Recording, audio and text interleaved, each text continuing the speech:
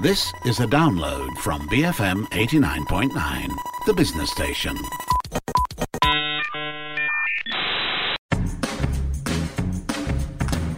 Now on to our feature of the week and our Road to Tokyo series. This episode we look at archery, a sport that's normally out of the headlines and pretty much under the radar. Our guest this week is recurve archer Khairul Anuar, who's number 9th in the world and the first Malaysian to win an archery medal at an individual World Cup event. Hopes are definitely on him to score a medal in Tokyo, and he joins us on the line as we kicked off the conversation by asking how he has been training during this pandemic era. For now, our training dia jalan macam biasa. Kita buat kita punya training base. So, kita just fokus pada kita punya program lah sampai ke Olimpik nanti. Saya under program tu daripada 2011 lagi. So, lama lah. Kira 10 tahun lah. Khairul, I just want to get a little bit of your backstory and your cerita. Tell us a bit, how did you end up becoming an archer? What inspired you to do archery? Okay, sebelum tu kira macam mana mula-mula saya boleh masuk dalam archery ni, first start daripada sekolah lah, di sekolah menengah, tingkatan 3 masa tu. Saya ada join satu program ni, di mana program tu kira kalau sekolah boleh dikatakan kelab persatuan lah. So dia dalam situ dia ada untuk kita kena ambil bersukan. So yang kelab sukan tu saya ambil rekreasi dan memanah. Sebabnya saya dulu jenis yang suka kira outdoor punya person, suka aktiviti luar, dan untuk kelab tu dia ada rekreasi. So saya rasa benda tu kelab tu sesuai untuk saya. Dan dia kelab tu rekreasi dan memanah, di mana setiap minggu kita akan change kita punya program. Contoh, this week kita fokus on rekreasi, dan next week kita fokus on archery punya training, archery punya skill. So daripada situlah saya cuba suka memanah. Dan masa tu belum betul-betul fokus, belum betul-betul minat dalam memanah, sebab saya join kelab tu atas rekreasi. So bila dah after 2 years, I think after 2 years tu dah start ada minat dan dapat bermain untuk tim Terengganu wakil negeri dan sampai ke Sukma. So start Sukma di Terengganu Sukma 2008. So kat situ baru saya betul-betul start fokus on archery ni, dan memang terus fokus fikir untuk berjaya dalam archery lah. So Sukma 2008 was pretty much the first competitive event for you, your first tournament lah. Ya, boleh cakap untuk first tournament yang besar lah bagi saya. And it's definitely the tournament that you made you more serious about archery, and it paid off. Khairul, in Shanghai in 2011 you made history, becoming the first Malaysian to win a medal at the individual World Cup event. Yeah. Tell us about Shanghai, Khairul. What did that win mean to you? Okay, masa di Shanghai tu boleh cakap untuk senior team, masa tu saya first time lah. So saya tak ada expect untuk menang atau apa-apa. Saya just pergi untuk ambil pengalaman bersama dengan world class Olympic archer semua. So saya memang tak ada expect untuk winning apa-apa medal. Dan saya just follow macam mana saya buat dalam saya punya training, dan yalah macam rezeki saya lah masa tu dapat sampai ke pentas final. So itu saya punya first time dalam program senior, dan kira cakap agak happy lah, benda tu agak bermakna dan memberi saya lebih semangat lah untuk ke langkah seterusnya. Were you in a way intimidated in any way going to Shanghai?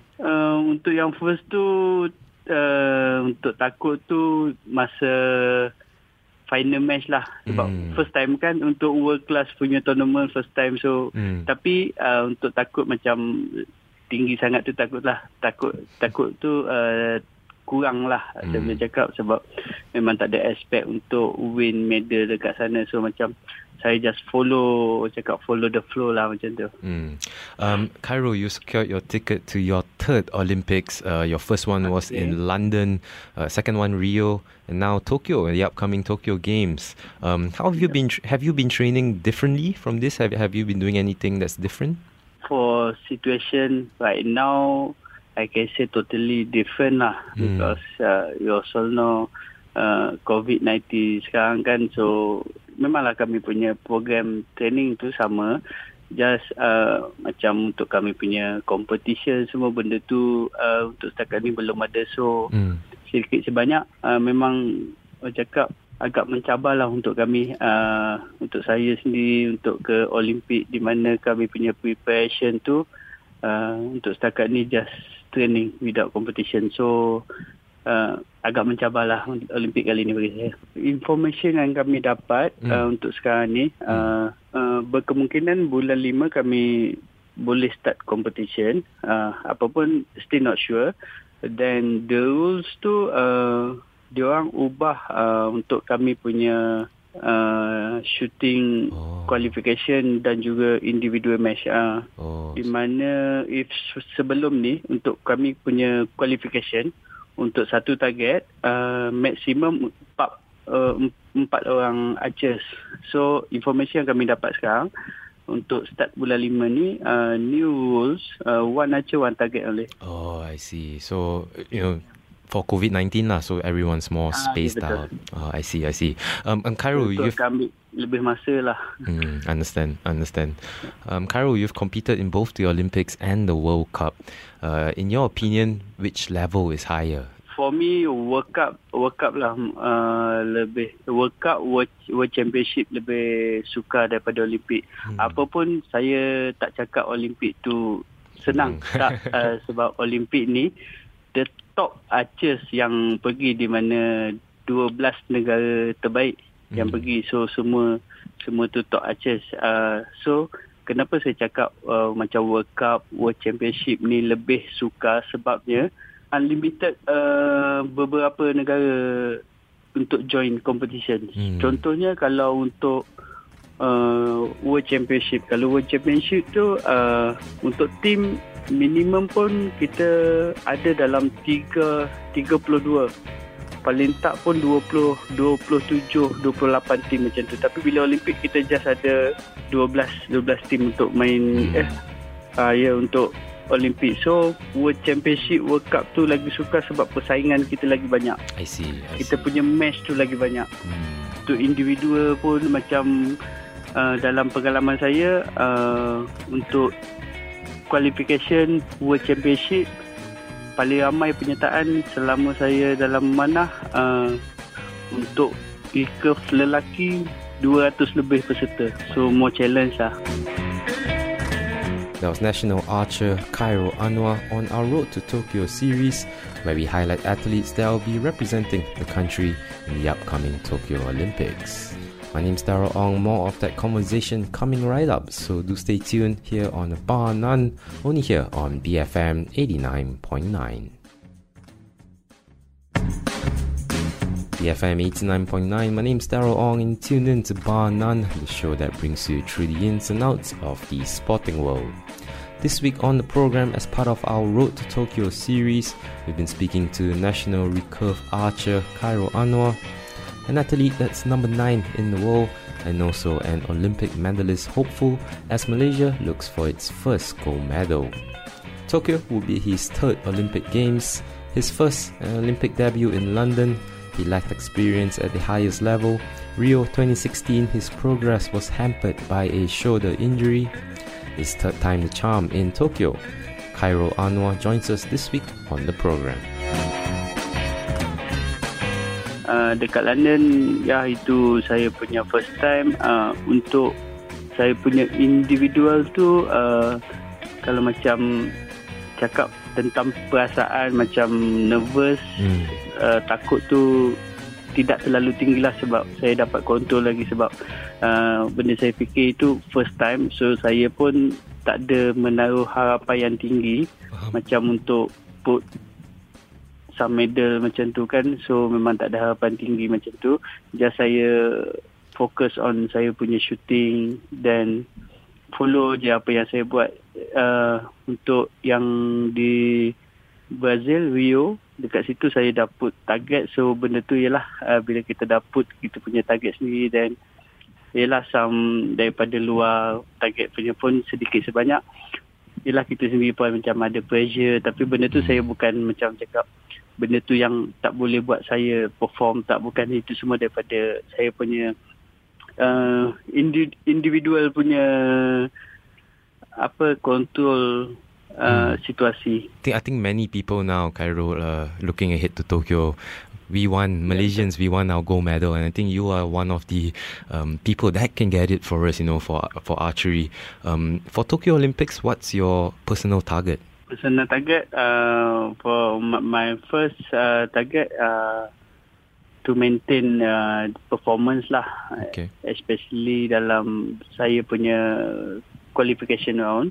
Sebab di qualification round tu pun akan menentukan kita punya persaingan, di mana ialah kita pun tahu, bukannya saya cakap bila kita dalam qualification kita top, kita akan jumpa orang lemah, tak. Sebab dalam archery ni saya boleh bagi tahu, kita tak boleh pandang ranking 1 dengan ranking 50. Sebab dalam archery ni macam qualification, kita shoot untuk finishkan kita punya ranking tu sebanyak 72 batang anak panah. So benda tu perlukan kita punya consistency masa shooting.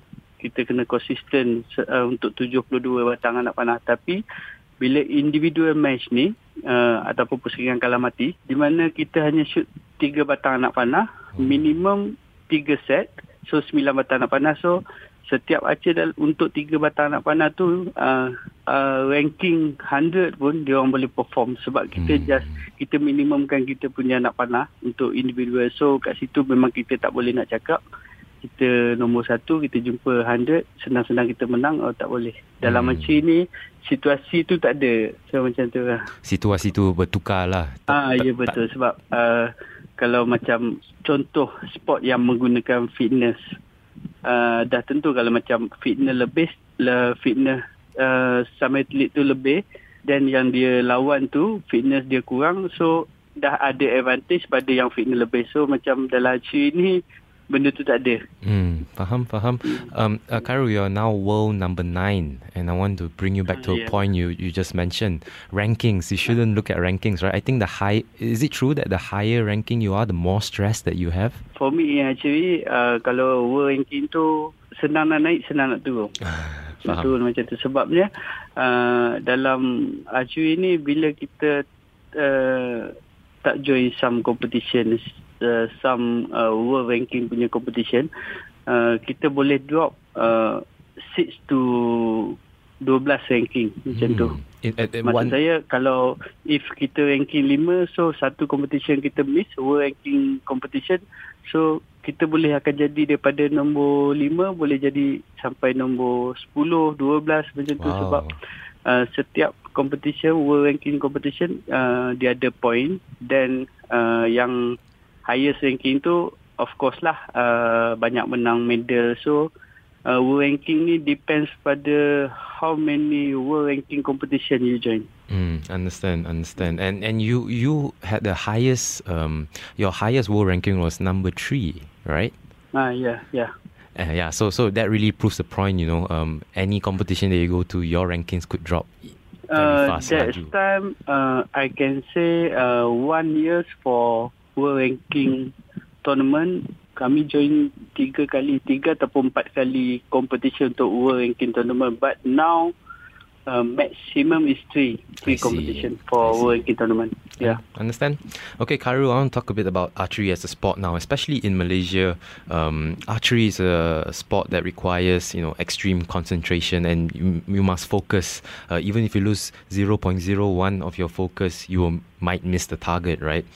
For yourself, Khairul, how do you manage to maintain your mental strength, especially under pressure like this? I just focus on my shooting lah. Focus pada apa yang I perlu buat. If macam terlalu pressure semasa competition, dan akan tell someone like teammate or coach yang kita rasa kita boleh macam calm down sikit macam tu. But normally in competition, I share with my coach and teammate lah. Bila macam feeling so pressure competition dan so nervous, then we just chit chat dan benda tu boleh kurangkan kita punya pressure masa competition. Khairul, you've been competing at the top level for almost 10 tahun now, a decade. Has your looking back, has your shooting technique or your shooting style changed over the years? Ya, banyaklah berubah after my injury. So untuk sekarang ni memang bukan sekarang je lah, start 2014. So dekat situ macam makin banyak berubah teknik yang boleh mengganggu kita punya performance, mengganggu kita punya focusing semasa kita shoot, even dalam training ataupun competition. So benda tu sama je. So macam until now pun macam untuk injury ni, macam shoulder pain tu semua tu dah tak ada macam dulu. Just macam daripada tightness tu still ada. So benda tu sometimes bila terlalu tight, then kami pun ada kami punya test masa training. So benda tu sedikit sebanyak ada effect lah. Talking about your shoulder injury, and you said you had to adapt your style, especially after your injury, right? Was it hard to, I guess, learn a new way of shooting? It must be pretty hard after doing it for so many years, right? Your normal style. Tukar saya punya shooting tu take time lah untuk kita comfortable kan dengan kita punya, for example, new shooting lah, new kita punya shooting style. So memang take time, then nak biasakan dalam competition. So benda tu agak sukar lah sebab kita dah practice many years. Yeah, exactly. Yeah. Dengan kita punya shooting. So macam untuk situasi sekarang kita just follow kita punya shooting yang sebelum-sebelum ni. So macam untuk injury, I tak cakap injury lah sebab for now more tightness and not injury. So kita fokus pada kita punya recovery lah, macam massage semua macam tu. So untuk shooting memang kita tak ada nak ubah apa-apa. Okay. Do you prefer, right now you're the only archer that's qualified for Tokyo. Do you prefer individual or team events? I prefer team event. Oh, why? Because masa team event, macam yang I cakap tadi, bila kita under pressure, kita ada coach, kita ada teammate. So kita boleh share semasa kita di shooting line kita, semasa kita competition tu, semasa kita match tu, kita boleh chit-chat dengan kita punya teammate. That support so system. So macam bila kita macam individual, so kita just ada coach, bukannya cakap benda tu tak boleh lesskan pressure, tapi kadang-kadang kita macam cakap bila kita terlalu pressure, kita hilang punca macam tu. Hilang punca macam mana kita nak kurangkan pressure tu. Understand. So that's why I prefer team event. Great. I'm talking a bit about Malaysia's level and standard of archery in the world or in the region. South Korea is definitely tempat number satu lah in archery. Yeah. In your opinion, Khairul, what does it take for Malaysian archery to get to the South Korean level? Can we do it? Yeah, sure. We also can. But macam mana kita punya proses untuk dapat level seperti South Korea? Sebab macam mana yang kita tahu, di mana diorang yang archery kebanyakan diorang start semua daripada umur 5 tahun, 6 tahun. Wow. So diorang shoot until now. So diorang dah many years more experience. So diorang punya basic tinggi. So kalau saya cakap I sendirilah. Saya start pun untuk belajar basic. Masa umur saya 17. 17 baru start belajar basic. Even saya start memanah tu kira dah 2 tahun lah. 2 tahun start dah memanah, tapi after 2 tahun tu baru belajar basic. Then itu pun saya punya basic tak kuat. saya masuk di Bukit Jalil 2011. So dekat situ improve lagi saya punya basic. So memang macam untuk kita ni, if kita banyak many archers yang start daripada bawah, so dekat situlah macam tanamkan basic yang betul untuk diorang. So bila masa akan datang ni basic diorang dah kuat, so diorang just fokus untuk performance lah. Because they learn at a young age, really young age. And you're right, Khairul, grassroots is really a factor, not just involving archery, but almost across all sports in Malaysia. But how about in terms of infrastructure, say training facilities and stuff like that? I bet it's really different in Korea if you compare it to Malaysia, right?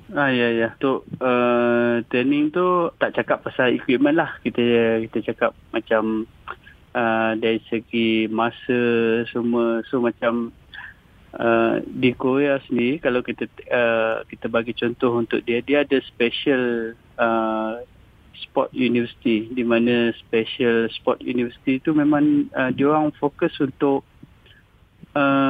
setiap student tu fokus untuk sport yang diorang main.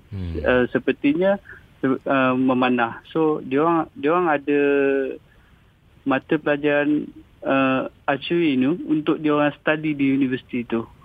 So dekat situ pun macam, yelah kalau kita ada benda tu juga, yelah kita tak minta untuk kita ada benda tu, tapi kita boleh tengok dia orang punya level sampai tahap tu untuk dia orang pergi next stage untuk lebih tahu lebih dalam pasal archery. So dia orang punya level sampai tahap tu. So macam kita dekat Malaysia ni, yelah untuk daripada segi training, macam kalau kita cakap young age, yelah dia orang macam ada sekolah lagi, so untuk time training tu pun susah. So macam yang universiti pun sama. So benda tu ialah untuk bukannya untuk kita tu semuanya dengan best performance tu tak boleh, tapi untuk kita maintain tu berkemungkinan agak sukar lah.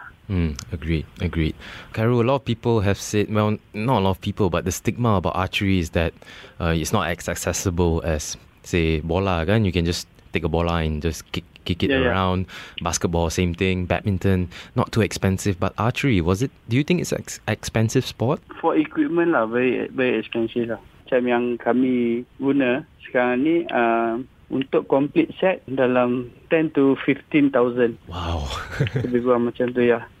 Untuk dapatkan dia punya complete set lah. This is the equipment that paling tinggi, high grade one lah. High grade one yang memang kami pakai sekarang. Untuk cheaper one ada. Saya dulu pun memang start daripada yang cheaper one juga. So itu untuk yang murah punya kita boleh dapat around 1 to 3,000. Not too bad. Itu pun ada. But yang murah lagi pun ada. Tapi I'm not sure lah untuk equipment tu. Ya, sebab yelah kita pun tak ada checklist untuk yang sampai paling low punya harga kan. Tapi standard harga kat tengah tu kita tahulah. Untuk start, untuk permulaan tu, kalau macam untuk kos perbelanjaan beli, kalau macam tak mampu beli even yang 1,000 pun, boleh join under club memanah. Sebab di KL pun ada club memanah di mana diorang dah sediakan diorang punya equipment, just dah daftar yuran untuk training, so equipment semua diorang dah sediakan. So kat situ pada platform untuk join. Khairul, you're one of the, I guess, more experienced archers in the national squad. You've been there quite a while. What do you think about the next generation of archers? I hope diorang lebih fokus yang mana join archery, even tak kira lah archery ke sukan-sukan lain, dia orang lebih fokus lah.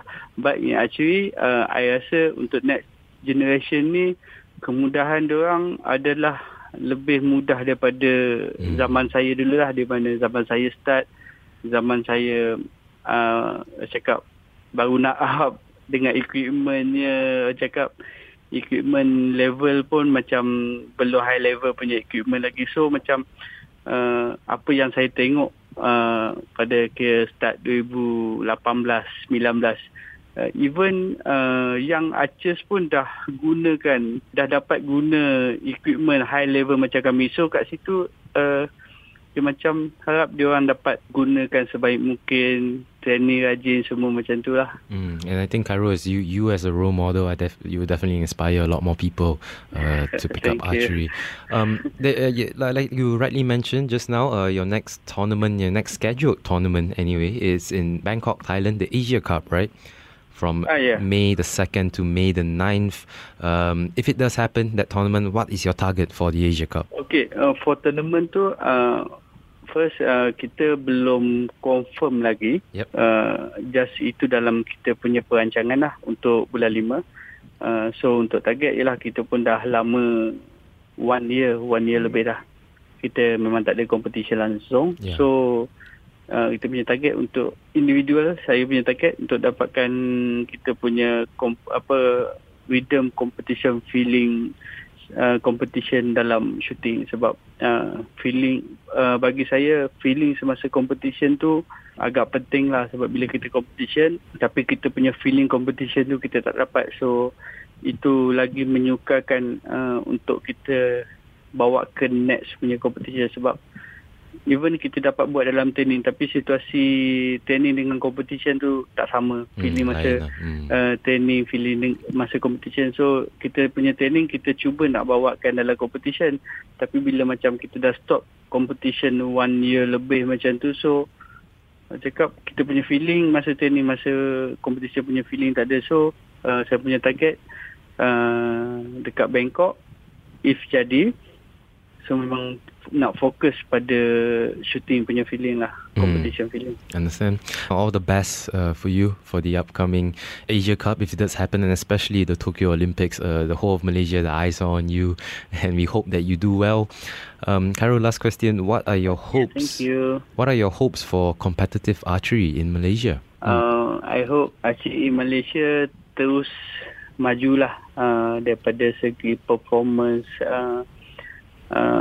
to the high level world class archery. Sebab benda yang nak cakap, kalau macam kenapa even yelah after shoulder injury performance drop, kenapa I stick lagi, sebab I ada matlamat even tak dapat macam Olympic medal macam tu pun, at least dapat bawa nama Malaysia, sukan memanah Malaysia ni ke taraf dunia. At least macam negara-negara besar seperti USA yang negara kuat lah, USA, seperti Korea Selatan, China, Jepun, at least diorang negara luar pun tahu di Malaysia ada archery yang world level. That was national archer Khairul Anuar on our Road to Tokyo series, where we highlight athletes that will be representing the country in the upcoming Tokyo Olympics. And that brings us to the end of this week's program. If you'd like to revisit the interview with Khairul, do head over to our website www.bfm.my/bar9 for the podcast. Also, if you'd like to get in touch with us, you can tweet us at BFM Radio. My name's Darryl Ong. You have been locked into Bar None, the show that brings you through the ins and outs of the sporting world. Join us again next week, only here on BFM 89.9, the business station. Thank you for listening to this podcast. To find more great interviews, go to bfm.my or find us on iTunes. BFM 89.9, the business station.